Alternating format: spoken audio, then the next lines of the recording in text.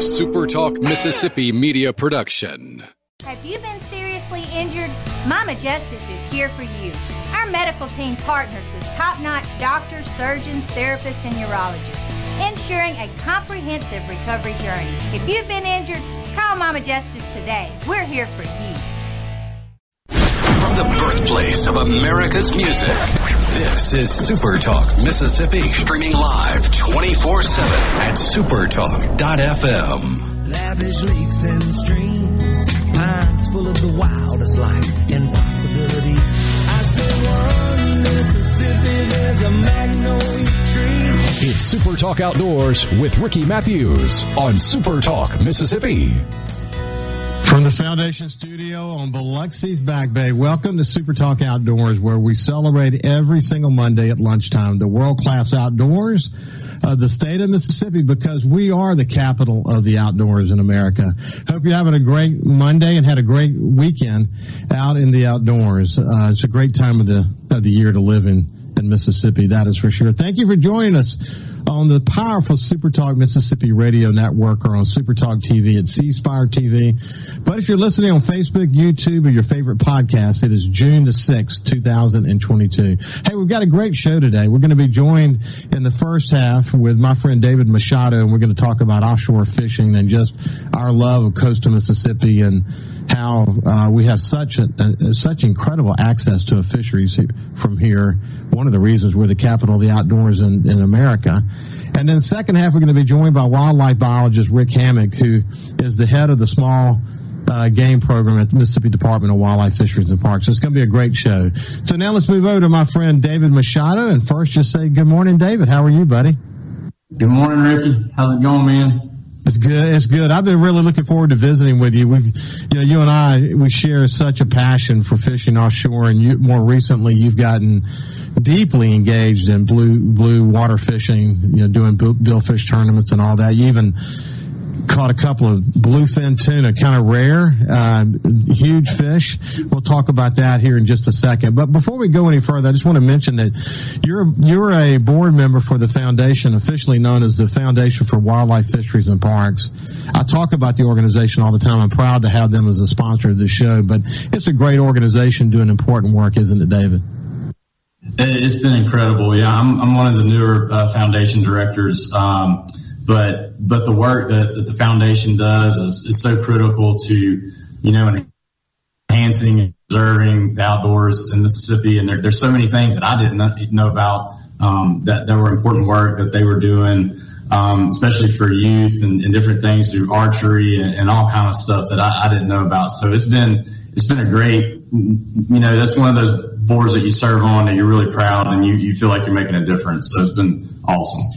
Well, you're a busy guy, and back before I retired, I was a busy guy, and I often said that if you want to get something done in the community, you got to go find a busy person to do it, because you get the connection between being involved and helping build a better, stronger Mississippi and having more successful business. You understand that link, and one of the reasons you've been so involved in so many different things. But you're right about the foundation. It's been great doing this show because it's interesting. I've learned a lot about it. Obviously, the Outdoor Stewardship Trust Fund that the foundation was so much behind. I was, very passionate about that. Watching how the foundation in so many different ways has helped fill gaps, funding gaps for the department around, and you mentioned it, youth, the importance of youth, hunter education, and the archery program in Mississippi probably is second to none in the United States. I mean, I could go on and on and on, but the work the foundation is doing to support the Department of Wildlife, Fisheries, and Parks, I mean, it can't be overstated how important that work is. And you're surrounded by some really, really dedicated board members, aren't you? We are. It's a very, very active board. And that's what kind of makes you so proud to sit at that table around the men and women that are involved in that, and everybody's passion is equal there, and it's all about enhancing and preserving the outdoors in Mississippi, and a lot of different projects, a lot of different funding, really involved in the parks. That was something I didn't really know about that falls under the Department of Wildlife and Fisheries, but our parks around Mississippi, and and keeping those to be, great places to go visit and the opportunity for people to go enjoy the outdoors. It's really special. It really is. And, we talk about this on the show all the time, but one thing COVID did is help people know that they were safe outside. So, hunting license and fishing license sales went up, and the number of people who were enjoying the state parks went up. It's been a great opportunity. I mean, always in a challenge like something like COVID, obviously, there are always these little pockets of opportunity, and one certainly is a reminder of how precious and important the outdoors is to Mississippi, and why it's important for our conservation and sort of the legacy we're leaving for our kids and our kids' kids. That's what it's all about. Hey, listen, I spent a whole show with you on my Coast View show, the show on the coast, Super Talk, focused on coastal Mississippi, about the work that you're doing as an entrepreneur. You're a big, passionate Mississippi State guy, but you've built a thriving and growing multidiscipline architecture and engineering firm. You're headquartered in Biloxi, but you're really doing projects across the Southeast. Tell me more about your firm and what you're up to these days. Yeah, so, I know we're going to talk fishing in a little bit, but we've been so busy. It's definitely been tough to fish as much as I'd like, but we're really busy right now. A lot of our market is in the schoolwork right now. There's a lot of COVID related funding that's in place to enhance air quality, separation, social distancing, things like that. So we're really busy in the school markets right now, replacing air conditioning systems, putting in new windows to protect UV light and enhance air quality, expand so that we can spread kids out a little bit more. So really that's our big push right now and what we're really busy with. But we've also got some great other projects around here that we're working on. But most of our work is probably from, if you drew a line from somewhere around Starkville to Jackson and south, that's where most of our work is. And, we've been fortunate and been very, very busy right now. Well, I mentioned in the show when we visited on Coast View that if you drive around coastal Mississippi, it would be hard not to see a Machado Batano Engineering and Architecture firm sign. That's for sure. Hey, listen, when was the first time that you went offshore in coastal Mississippi in your own boat and said, "Oh, wow"? Well, as long as my mom's not listening to this, because when I was growing up, I had a 15-foot little skiff that had a 40 Yamaha on the back of it, and I remember we used to trout fish around the rocks there behind Beau Rivage, and every morning when we were out there, I watched all those charter boats run out of Small Craft Harbor and head to the barrier islands, and they were catching redfish and mackerel and all that kind of stuff. And I said, man, I got to do that somehow. So we would pick our days and we would sneak out there and try to troll for redfish and big bull reds and Jack Crevalle and all that stuff. So I was hooked from a very young age. I was probably 16 years old. And then, as I got a little bit older, it's kind of funny. You always want to go a little bit further and a little bit further. So when I was probably 18, 19, I had a buddy whose dad had like a 32 Bertram, I think, and we would go snapper fishing and amberjack and lemon fish. And then, as I got a little bit older, started watching the Biloxi, the Mississippi Gulf Coast Billfish Classic that's actually this weekend. And I remember being in my late 20s and watching all these boats come in and parade out and, bringing big marlin and tuna and things like that. And I was just like, I have to do that. So it's just funny, as you get older, you want to go a little further and a little further and a little further, offshore to chase the bigger fish. Yeah, it is a thing that is progressive for sure. I've done some blue water fishing, but mostly I like to go out. I like to leave from my house and go out and spend the day and be back at the end of the day, and now You've got kind of boat where you can go out and stay out at, in blue water overnight and enjoy it there. But it's been fun. I know that we bumped into each other, fishing for amberjack on reefs, I don't know, 75, 80 miles offshore before. Right. And, we've enjoyed friendships with similar people, but it is, the more you get into the offshore fishing, you talked well about the progression. And if I were to tell my story, it's very similar to yours. Spent years of learning Ship Island, for example, and then, really spend a lot of time around Horn Island and wanting to go a little further. And then, eventually, go into some of the shallow rigs off of Chandelier. And my friend Terry Waldrop and I, we used to know exactly how much gas it was going to take for us to get there and then come back. And buddy, once we got there, we had to kill the engine because it was going to be really, really, iffy if we were actually going to make it back or not. But so many great memories, so many. In fact, our really good fishing partner, Kevin Parker, who unfortunately died of cancer last week. What an amazing guy he was. But he fished, Terry and Kevin and I fished together for, I can't tell you how many years. And eventually, Kevin came down with cancer, and he fought it hard, but unfortunately he passed away, and we'll be fishing in his memory now. But look, when we come back on the other side, I want to talk about these last couple of trips that you've taken. You had really a rare occurrence. You had 2 back-to-back trips where you caught bluefin tuna. Unfortunately, you couldn't keep them, and you're in the midst of a billfish tournament. That first one, incidentally, would have been probably a winner for sure. Yeah. But we'll talk about that and how it feels to have a great crew with you out there fishing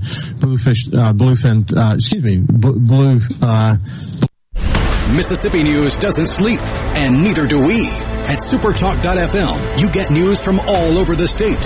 From stories to keep you safe, to legislation that could affect your bank account, to weather reports to help you better plan your weekend. Plus, find in-depth interviews with the newsmakers in the Supertalk podcast archives. And everything Mississippi sports. Your Mississippi News. All the time, on air and online. At supertalk.fm. The Dean's List with Janice Dean. A passenger who landed a plane safely after a pilot got sick makes today's Dean's List. The incredible moment happened at the Palm Beach International Airport with the help of air traffic controllers. The Cessna Caravan passenger was heard saying, "My pilot has gone incoherent. I have no idea how to fly the airplane." A dispatcher responded by asking the passenger his position, to which he said, "I have no idea, but I can see the coast of Florida in front of me." Air traffic control told the passenger to, quote, "maintain wing level and just try to follow the coast, either north or southbound. We're trying to locate you." Controllers helped the plane descend and finally located it about 25 miles north of Palm Beach in Boca Raton. The man was then coached to the ground in what was reported to be a safe and steady landing. We're glad everyone is okay. To the passenger and those that helped him land the plane, great work. Janice Dean, Fox News. From the coast to the Delta and all points in between, the stories of your Mississippi, all 82 counties, are heard here. With SuperTalk Mississippi News, what happens? Why does it happen? And how will it affect you, your family, and your bottom line? From the capital to your county, we bring you the most important stories from all across the state. Stay here and stay informed. SuperTalk Mississippi News. Online at supertalk.fm. Securing America. Defense Secretary Lloyd Austin says the relationship with our ally across the pond is strong and even more vital after Russia's unprovoked invasion of Ukraine. Russia's invasion has entered a different phase that is no less dangerous. But we will continue to work together with unity and resolve to rush Ukraine what it needs to defend itself. Austin, meeting with his British counterpart at the Pentagon, praised the UK for stepping up to help Ukraine. Please accept my sincere thanks for what you and your country continue to do to help Ukraine defend its freedom and its citizens. UK Secretary of State for Defense Ben Wallace, in turn, thanked Washington for backing up words with action. The United States demonstrate that by their deeds they stand by their allies. The U.S. sending more than $14 billion in military and other assistance to Ukraine since the war began more than 2 months ago. Lawmakers approving those funds in swift bipartisan fashion. Steve Rappaport, Fox News.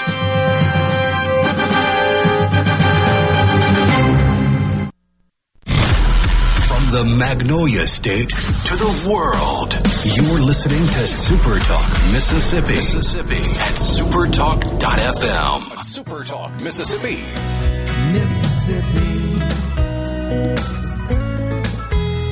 As we listen to Steve Azar's song, One Mississippi, the theme song for Super Talk Outdoors from my friend Steve Azar. That song is now the state song for Mississippi. I'm so proud of Steve. I'm so happy for the state of Mississippi. And anyway, Steve's couldn't happen to a better guy. He's so focused on this great state. And he's such a great ambassador for the state when he travels across the United States, involved in fundraising efforts and doing concerts and whatever. What a great ambassador. He's, in fact, the music and cultural ambassador for the state of Mississippi, and there's a good reason for that. But One Mississippi, what a great song. We're visiting with my friend David Machado. He owns an architecture and engineering firm here in coastal Mississippi and does work across the Southeast. But he's also someone like myself who is literally addicted to offshore fishing. We're going to talk about some of the most recent situations that you've had as it relates to billfish tournaments. But before I do that, when you think about what we have access to from here, David, I mean, whether it be the rigs or incredible reef opportunities, whether it be chandelier or, just surf fishing for redfish or specks, or it's unbelievable. I mean, truly, it's got to be literally, when you add it all together, some of the most productive fishing water, when you think about all the species that we have access to, some of the most productive is clearly in the United States. It is, and it's very undervalued and very underrated. But trust me, when you see this weekend and you see, over 100 boats come in to fish this Mississippi Gulf Coast Billfish Classic from Texas to South Florida, they understand truly what we have here. And I was actually on the dock yesterday, and there was a family from Texas that was going snapper fishing this morning. It's amazing because we truly have the total package between the hospitality and the entertainment and the venues that we have here for family and friends and everybody to come and enjoy it. And then, you can go, fishing and, right offshore here and be back the same day and enjoy a dinner at, Mary Mahoney's or something like that at night. I mean, it's truly a special place. And I fish a lot of these tournaments from Orange Beach and Destin, and, they have them down in South Louisiana. There's no other tournament in the Gulf of Mexico that brings more boats than this Biloxi tournament. And that's a fact. So it's been great watching. Of course, I used to fish SKA tournament for many, many years, and, I worked closely with Bobby Carter. And what he and Robbie have done with Mississippi Gulf Coast Billfish Classic with a lot of great volunteers is truly remarkable. And Robbie, I've had him on the show, and he talked about how he's utilized social media and photography to really build that. And they're using all the. I mean, really, if you think about it, it's all about just sharing what's actually happening. Making sure from the marketing efforts, and especially through social media, people have a good grasp of how special all these components work together, what you can do when you're back on land, what incredible water you have access to. When you have that many, first of all, the number of boats is not just the boats, but the kind of boats that we're talking about here. Hundreds of millions of dollars worth of boats all at one time, going out to fish together. It's a hell of an experience, isn't it? It's special. And then, when you're down there, at the dock, and if anybody's around Biloxi, I encourage you to go behind the Golden Nugget, this weekend and just, see an amazing venue of beautiful boats lined up with a lot of friends and a lot of fishing stories and a lot of tears too, a lot of heartaches, a lot of heart, we were this close. And, we let the big one get away or whatever the old saying is. It's a lot of fun. A lot of families, do this together and have a good time, and it's really special. Well, I fished tournament wise for, I don't know, somewhere between 20 and 30 years. I can't tell you how many fish I lost at the gaff. And it's just part of the deal, man. It's just, or get a great bite, you know it's a great fish, and then lose it immediately, or fight a fish for hours and still lose it, and it goes with the deals. But part of the fun of it is the camaraderie and the stories and the lifelong memories that you're creating that never go away, do they? That's right. Yeah, it is. It's all group of friends. Hey, one quick thing before we get to the Orange Beach Billfish Classic. You've had a lot of success in your life, as do many of the other boat owners who are involved in these tournaments, but it's still painful when you have to deal with the cost of diesel fuel these days, isn't it?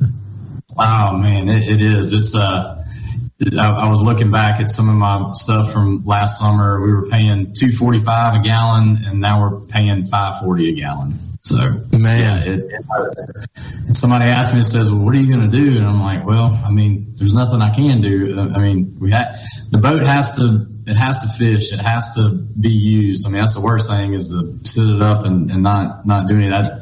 That costs way more than the fuel. So, hey, so let's go to the Orange Beach Billfish Classic, and you guys, you caught a really big bluefin, and unfortunately, you're like 3 or 4 days out from the official time when you could actually keep a bluefin. You didn't know what it was initially. Where were you? And tell us a little bit about that experience. Yeah, so we were about probably 3 miles off of the rig, and like you said, they had just closed bluefin tuna about 3 days before. There was actually this tournament historically on this weekend. Bluefin tuna is still open, and they've had several bluefin weighed at that tournament over the years.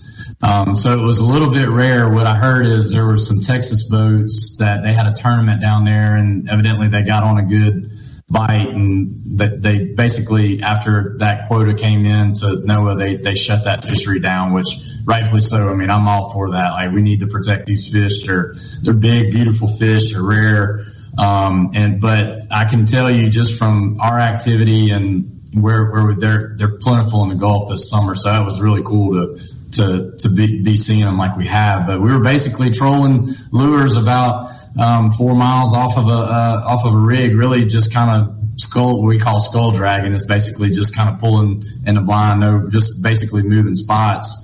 And he came up and hit one of the lures, and we saw it was a huge fish. 2 guys saw it and thought it was a big marlin. One other guy saw it, and he was probably a little bit more experienced, and he was pretty sure it was a tuna, but regardless, we had to fight it, to the end. So 4.5 hours later in the chair, we finally got him to the boat, confirmed it was a big bluefin tuna. It's the biggest fish I've ever seen in my life, next to my boat. But we kind of floated a tape back on him. It was roughly 100 and somewhere around 106 to 108 inches. And, you can get on an app and estimate the weight of the fish based on some of those measurements. And we estimated it to be around 700 pounds. So it was heartbreaking. But we knew it was a once in a lifetime, for some people, once in a lifetime, opportunity and experience. But, we were 3 days away from weighing the winning tuna at the Orange Beach Billfish Classic. So when you say over 100 inches, for people, the average person who's never even put their foot in salt water before, who watches reality TV like Wicked Tuna, for example, they know immediately what kind of weight we're talking about on a fish like that. But what did you estimate it to be? We estimated it to be somewhere around 700 pounds. Based on its height, and we kind of tried to, because we had to get the girth too, and that was difficult to do because we had to release the fish. But it was a very, very, very big fish for sure. And my son-in-law's dad, Keith Williams Sr., is the guy who had the pleasure of having his number called for that particular fish, wasn't he? He sure was. He took a lot of ibuprofen the next day, but yeah, he was the guy in the chair for 4.5 hours, and I'm telling you, he put up a hell of a fight. He never gave up. Fish. So we were fishing an 80, that's the size reel we fished, and that's a 80-pound basically test line that goes on that reel. We back our reels with braid, and we put about 400 or 500 yards of mono top shot on what we call it top shot. So the fish basically took about 450 yards of that mono. It never got down to the braid, but we could see it, in the spool. And so it was just inch by inch, turn by turn. That's at some point, 2 steps forward and 3 steps back. But, we finally, after 4 plus hours, got it up. Well, look, we're out of time, but the rarity of what you experienced was the very next weekend you fished another tournament and caught another one in the 4+ 100-pound range. But then we'll catch up with you toward the end of the summer and see how you've done with your billfish tournaments, and just keep the conversation going. It's been a pleasure catching up with you, my friend. Same here, Ricky. Appreciate you as always, man. Keep spreading the word. Appreciate it. Good luck to you. Good luck to you in your future tournaments, especially this weekend. This has been David Machado, and just a good friend, someone who loves fishing offshore coast of Mississippi just like I do. When we come back, we're going to continue the conversation and talk about small game in Mississippi. See you after this break.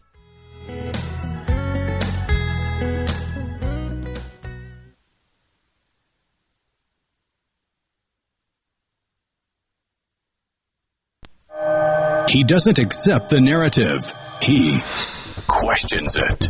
We're just getting to the bottom of this. Gallo. Every single morning from 6 till 9. Super Talk, Mississippi.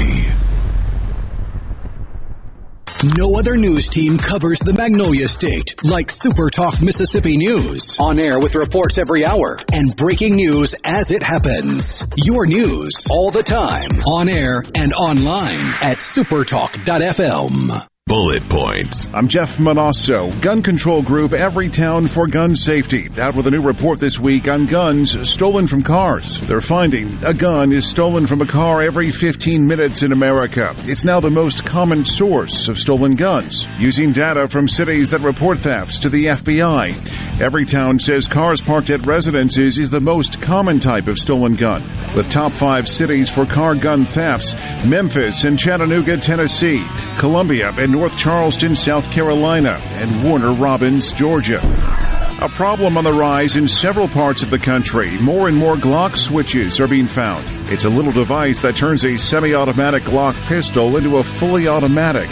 An ATF special agent telling Fox News Nashville that he's fired all sorts of fully automatic weapons, but a handgun with a Glock switch was the most difficult to control. And those are your bullet points. I'm Jeff Manasso, Fox News. Welcome to summertime in Mississippi. It's hot out here. It's so hot out there.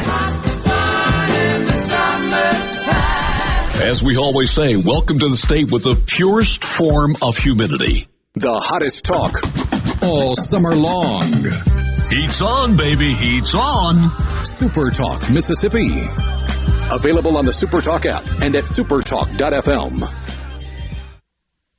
The Dean's List with Janice Dean. A grocery store worker that paid for a grandmother's groceries makes today's Dean's List. Maria Balboa is a college student who works as a bagger at H-E-B in Corpus Christi, Texas. She was helping a woman who had 2 little boys with her, but when it was time to pay, the woman only had $19 on her card and couldn't afford the rest. Maria says the woman was going to put back the groceries she couldn't pay for, but Maria decided to pay the bill for her. Maria says paying the bill was a little steep for a college student, but she knew she would get it back on payday and didn't know if her customer ever would. On her next shift, the manager called Maria into the office to tell her what a wonderful thing she did. The woman had written a note saying she was taking care of her grandchildren on her own to keep them out of foster care. She was so grateful for Maria's kindness, and she wanted the store manager to know. The store reimbursed her, and Maria received other gifts for being such a wonderful employee. Maria, thank you for your incredibly good deed. Your story is inspiring. Janice Dean, Fox News.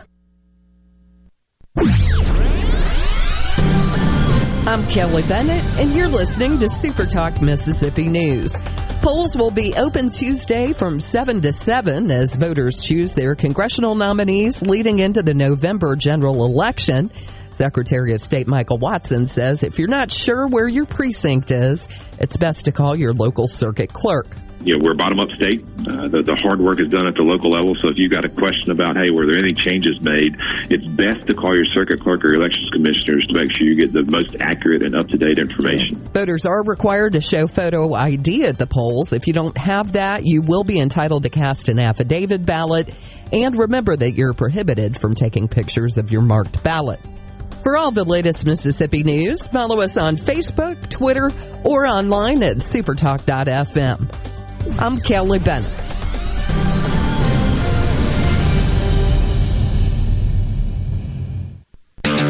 Losing power can be a major disturbance for homeowners. Taylor Power Systems offers a full line of Briggs & Stratton home standby generators in numerous sizes to keep your lights on during a power outage. Financing is now available. Call Taylor Power Systems today, 601-932-5674, to discuss a standby generator for your home.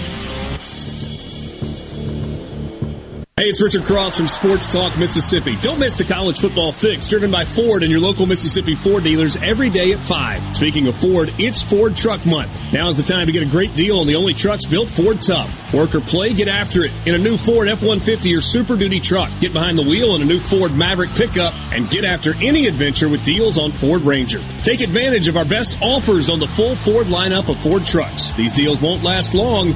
Get to Ford Truck Month at your local Mississippi Ford dealer. Hit a grand slam this afternoon. Listen to Sports Talk Mississippi, the hottest sports show in the state. The action kicks off this afternoon at 3 on Super Talk Mississippi, the Super Talk app, and at supertalk.fm. You're listening to Super Talk Mississippi, where the news comes first, with live updates from Super Talk Mississippi News and Fox News every hour. Available on the Super Talk app and at supertalk.fm.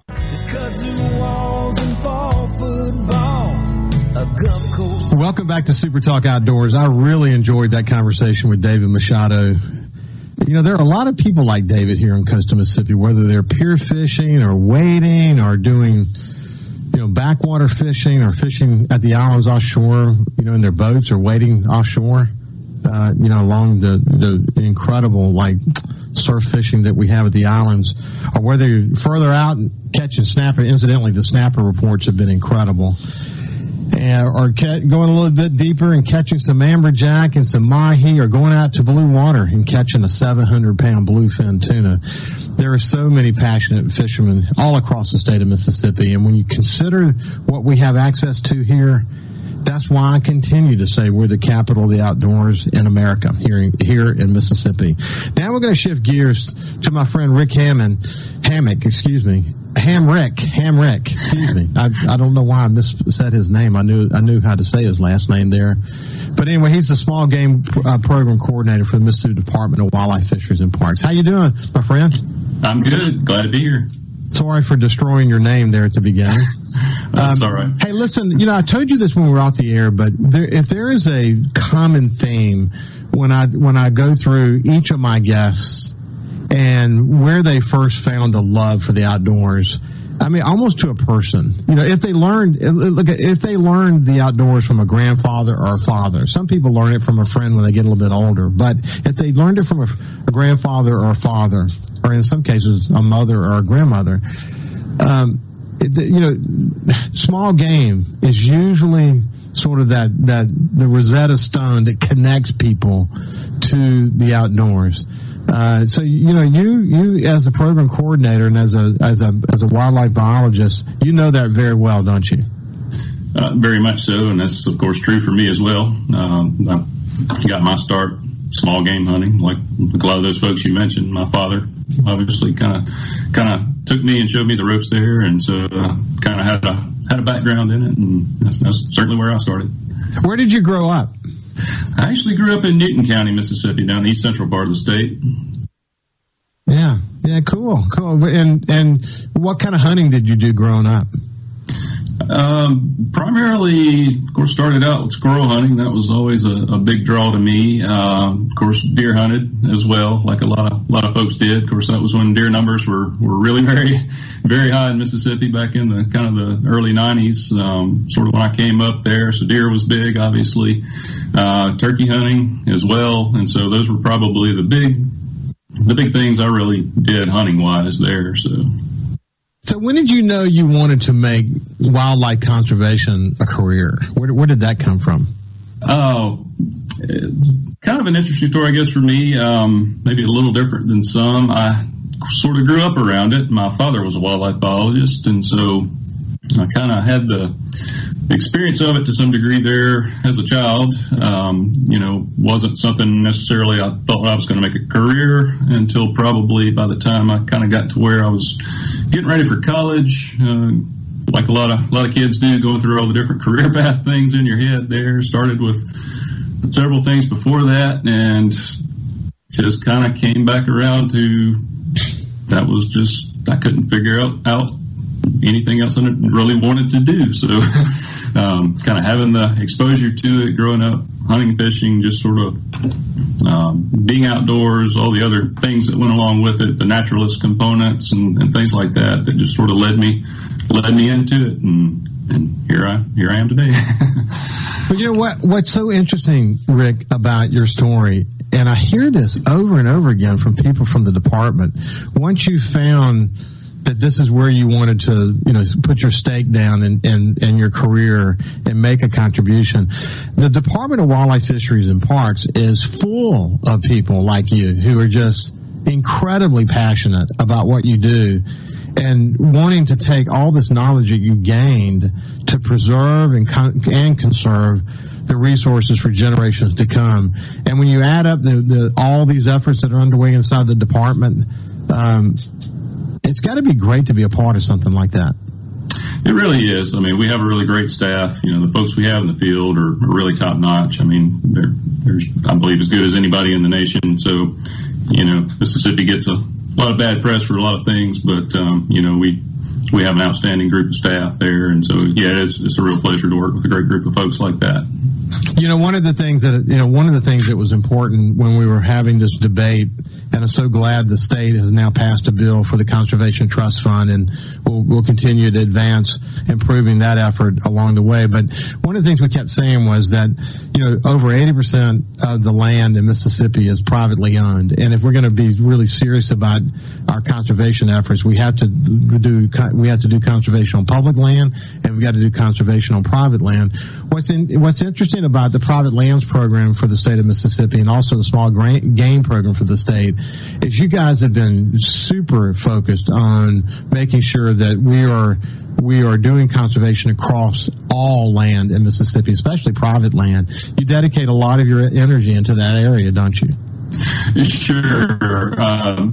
Private land really makes up the bulk of the land acreage in Mississippi, being a rural state. I mean, we do have a lot of great public land opportunities and places to do that. And of course, that's important to a lot of folks too. That's certainly a very big part of what we do and what we need to do. But certainly, I mean, a lot of these things, the conservation initiatives, things we have to do to really make wildlife conservation successful, has to happen on private land as well. So, we really can't overlook that part of it either. So, people think, if you think about squirrels, for example, people think if you talk about squirrels, they're always going to be there. And that's not necessarily the case. The fact that you guys are working hard on surveys, you're working hard to understand the whole sort of realm of the current situation as it relates to small game in Mississippi. We'll talk more about some of the specifics in the program here in just a second, but when we come back from the break. But just in a nutshell, if you were to tell someone what the small game program is in Mississippi, how do you describe it? I guess I would kind of describe that as just sort of being the program for those species, primarily squirrels, rabbits, and quail, really are the ones that fall kind of in the small game program area there. And really, I guess kind of what we focus on is, like you mentioned, just sort of keeping track of those, trying to keep tabs on the populations there, just, what they're doing, keeping an eye on things like harvest trends and just sort of what's going on there, just to keep a tab on the resource there, just making sure we're doing things management wise, regulation wise that are beneficial for the species and conserving those, but still align with the recreational harvest opportunities, but also the habitat management components as well. There's various research things we learn, and then we try to apply those in the field. And so obviously working with landowners is a big thing that we do a lot of times in conjunction with our private lands program, providing that technical guidance to folks to manage habitat, make good decisions on land use for that species they may be interested in. And so that's a lot of the sort of what we do there is just oriented on the conservation of those species there, that trying to make the best management recommendations we can. So Rick, I lease 3 separate farms up in the Mississippi Delta, one in Shula, one between Greenwood and Blackhawk, and then another over in Mentor City. And have a great relationship with the farmers, and it's terrific. Actually, we work very closely together on habitat improvement and doing the things that you need to be able to do. But what I've seen now that I've been engaged in actually managing just a little family hunting club, essentially, what I've done, I've learned a lot about the importance of habitat way beyond just food plots for deers, for example. And what I have found is the more I have conversations with people like me who either own land or lease big tracts of land, that they all seem to have, particularly farmers are involved, they all tend to have this kind of great relationship with local farmers. And everybody's a lot smarter these days about the role, for example, that controlled burns play and why habitat is so critical when you start talking about quail and it's in Turkey, for example. I mean, there's a very symbiotic relationship that both of those species have with the land. And obviously rabbits are obviously more tolerant, obviously, but I've noticed just a growing level of awareness about habitat that may not have been there 5 or 10 years ago. What do you attribute that to? Just you guys, just the accumulating nature of the knowledge, maybe social media? What is it? Why are people so much more aware of these things today than they were, say, 5 or so years ago? I think it's probably a little bit of all of the above. I would probably attribute some of that to our private land staff, now that we've made a commitment as an agency to really focus on that as being an important part of what we do for about 15 years or so now. I think that's starting to pay off there. Those landowners has really improved the educational component there, getting the information out. But also, like you say, a lot of there's so much now that folks can get, and I think that's helping as well. And so, we do a lot to try to get information out and to reach those folks too. So I think it's a little bit of all of the above. We're talking to Rick Hamrick, who's the head of the small game program for the Department of Wildlife, Fisheries, and Parks. When we come back, we'll talk about the annual hunter survey that's underway and some other work that they're doing that's vital to improving small game in Mississippi. We'll see you after this break. Whistling that sweet soul for him. I said 3 Mississippi to this land called home. I'll breathe Mississippi till I'm dead and gone. Just carry on. I'll carry on. Mississippi.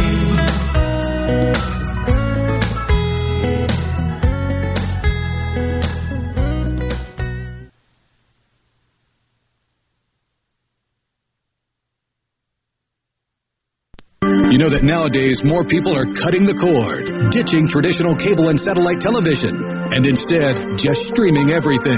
With SuperTalk Mississippi Media Digital's over-the-top advertising, you can get your business seen on streaming TV. SuperTalk Mississippi Media Digital's highly trained and trusted team can show you how your ad dollars can go further to reach a more targeted audience. Call 601-991-2305 or go to stmmdigital.com to get started today.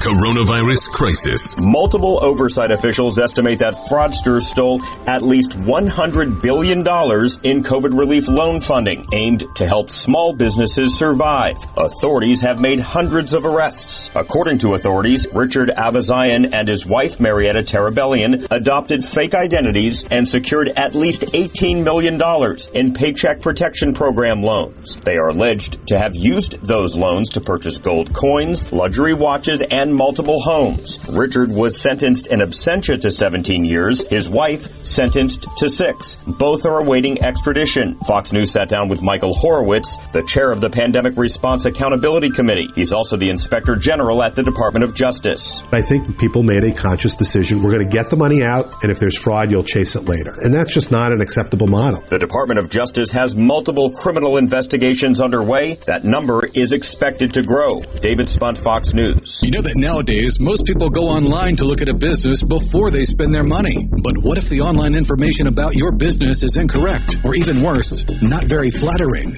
If your online presence isn't great, you may be losing customers. SuperTalk Mississippi Media Digital's trusted and highly trained team is the answer. We're ready to work with you to help your business capitalize on the power of digital marketing. Call 601-991-2305 or go to stmmdigital.com to get started today. The Dean's List with Janice Dean. A passenger who landed a plane safely after a pilot got sick makes today's Dean's List. The incredible moment happened at the Palm Beach International Airport with the help of air traffic controllers. The Cessna Caravan passenger was heard saying, "My pilot has gone incoherent. I have no idea how to fly the airplane." A dispatcher responded by asking the passenger his position, to which he said, "I have no idea, but I can see the coast of Florida in front of me." Air traffic control told the passenger to, quote, "maintain wing level and just try to follow the coast, either north or southbound. We're trying to locate you." Controllers helped the plane descend and finally located it about 25 miles north of Palm Beach in Boca Raton. The man was then coached to the ground in what was reported to be a safe and steady landing. We're glad everyone is okay. To the passenger and those that helped him land the plane, great work. Janice Dean, Fox News. Before your next trip into the great Mississippi outdoors, make sure you stop by your local Gateway Tire and Service Center, where we go the distance for you. No matter where the road takes you, Kenda has a tire designed for your journey. On the road, on the trail, or on the racetrack, you can count on Kenda quality. For the past 50 years, Kenda has been building a better tire for life's most demanding activities. Actually, they overbuilt them to ensure you succeed safely in everything you do. Stop by any Gateway Tire or Service Center near you for the largest selection of Kenda tires in Mississippi. While you're there, don't forget Gateway's ASE certified mechanics are trained to diagnose and repair your car or truck with honest customer service. Gateway Tire and Service Center offers lube, oil and filter changes, engine diagnostics, belts, hoses, brakes, wheel alignment, and of course tires, just like Kenda, designed for your journey. Gateway Tire and Service Center supports Mississippi outdoors, and of course, we go the distance for you. From the birthplace of America's music, this is Super Talk Mississippi, streaming live 24/7 at supertalk.fm. Super Talk Outdoors with Ricky Matthews on Super Talk Mississippi. Welcome back to Super Talk Outdoors. I really enjoyed this part of the show because not only did we learn what people like Rick Hamrick, who's head of the small game program for the Mississippi Department of Wildlife, Fisheries, and Parks, we get to know a little bit more about the man behind the programs. And as I've said so many times, we get to hear once again the passion that these people who work for the department have for conservation and in teaching people what they know, so that we can all have the ability to enjoy this for the rest of our lives, and maybe our kids and our kids' kids can do the same thing. So it's really important. So I'm enjoying visiting with my friend Rick Hamrick. So, hey, Rick, you guys do an annual hunter survey that's happening in the next couple of weeks. Tell us about that. Well, our hunter survey we've been doing now for probably over 40 years now. Some folks may not be aware of it, but it's one of the ways that we gather information on kind of what folks are hunting, kind of the harvest trends, especially. They're not perfect estimates, but they give us a lot of information, that we don't really have another way to get. And so kind of how that works is we take our licensed customer database that we have. When you buy a hunting license, you get put in the database there for record keeping as far as who has the license and everything. And so we draw a sample from that, or a contractor we work with, actually, that's a natural resources survey firm that we use. And so we contract with them just because they have all the tools and resources to do that. It's much more efficient to do it that way. And so we work with them to draw a sample of those license holders, and then they will make phone calls. We've done it with mail in the past. Recently, we've been doing it with the phone call route there. And so they'll call someone when they get someone that's willing to take the survey. They'll ask them a series of questions about what they hunted, how many they harvested, and maybe a few other little questions there that go along with it. And so then they compile that, and then it gives us a report of sort of the harvest estimates and trends, numbers of hunters for all of our different game species.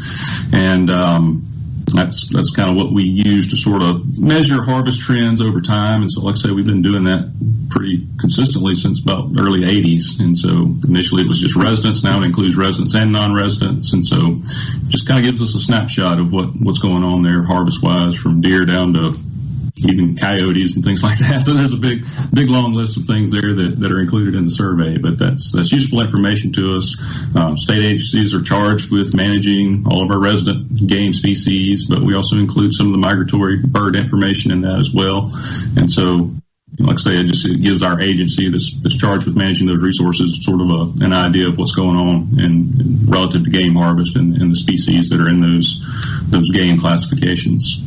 Well, I think it's important that you guys work with a natural resources survey firm to do the kind of work that you're doing here. But as a former executive for news media for the last 16 years of my career, we spent a lot of time working with firms to get really good and reliable sample sizes so that we could get the kind of data we needed to be able to drive our company. I mean, it's really important. And you're not driving a company per se, but you are driving conservation efforts off this. So my point would be to people who get the call, take the time.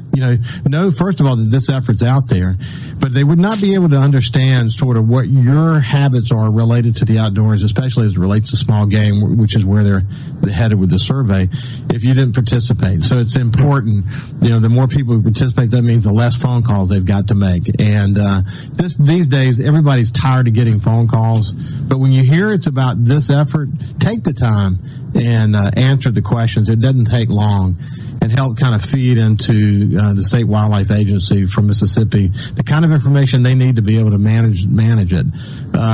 Over the years, you've gotten some great information, haven't you, Rick? Yes. I mean, we'll even sometimes put some different maybe topical questions, maybe about certain things, just kind of get people's opinions. We don't do a ton of opinion stuff with that format, but sometimes we will put some simple things in there. So that's always useful, just to kind of have that ability to just get some information quickly, get some feedback. And so, it's responsive management out of Virginia is who does that survey for us. And so, yeah, like you said, if you do get that call, it is a legitimate survey on our behalf. And so yeah, we do get a lot of good information there, especially those harvest trends are really, really useful. Just having that long-term data, especially just sort of seeing what's going on as far as participation and harvest is really, really valuable to us. The other thing you guys are doing in the wildlife management areas for Mississippi is you're taking a survey of the bobwhite quail, and we got less than a minute left, but tell me real quick what that's about. Well, real quickly, we do this on our wildlife management areas, maybe not every one of them, but some of our areas that have habitat conditions that are kind of conducive to supporting some quail populations. And so it's not a perfect census technique or anything like that, but it's another thing that kind of gives us some trend data. And so after we do that for multiple years, it gives us an idea about kind of what the populations are doing year to year, and it may even give us some sort of localized information. And so it gives us some information about the populations. Yeah, it's great to hear you guys are engaged in that. I look forward to having you back. You're someone I've enjoyed visiting with and getting to know better. And the work you're doing through the small game program is so critical to Mississippi, and it's generationally important, as we mentioned at the beginning of the show. So thank you for joining me, my friend. Sure thing. So this has been Rick Hamrick, who's the small game program coordinator for the Mississippi Department of Wildlife, Fisheries, and Parks. Have a great week. We'll see you next Monday, and stay safe when you're in the outdoors. See you later.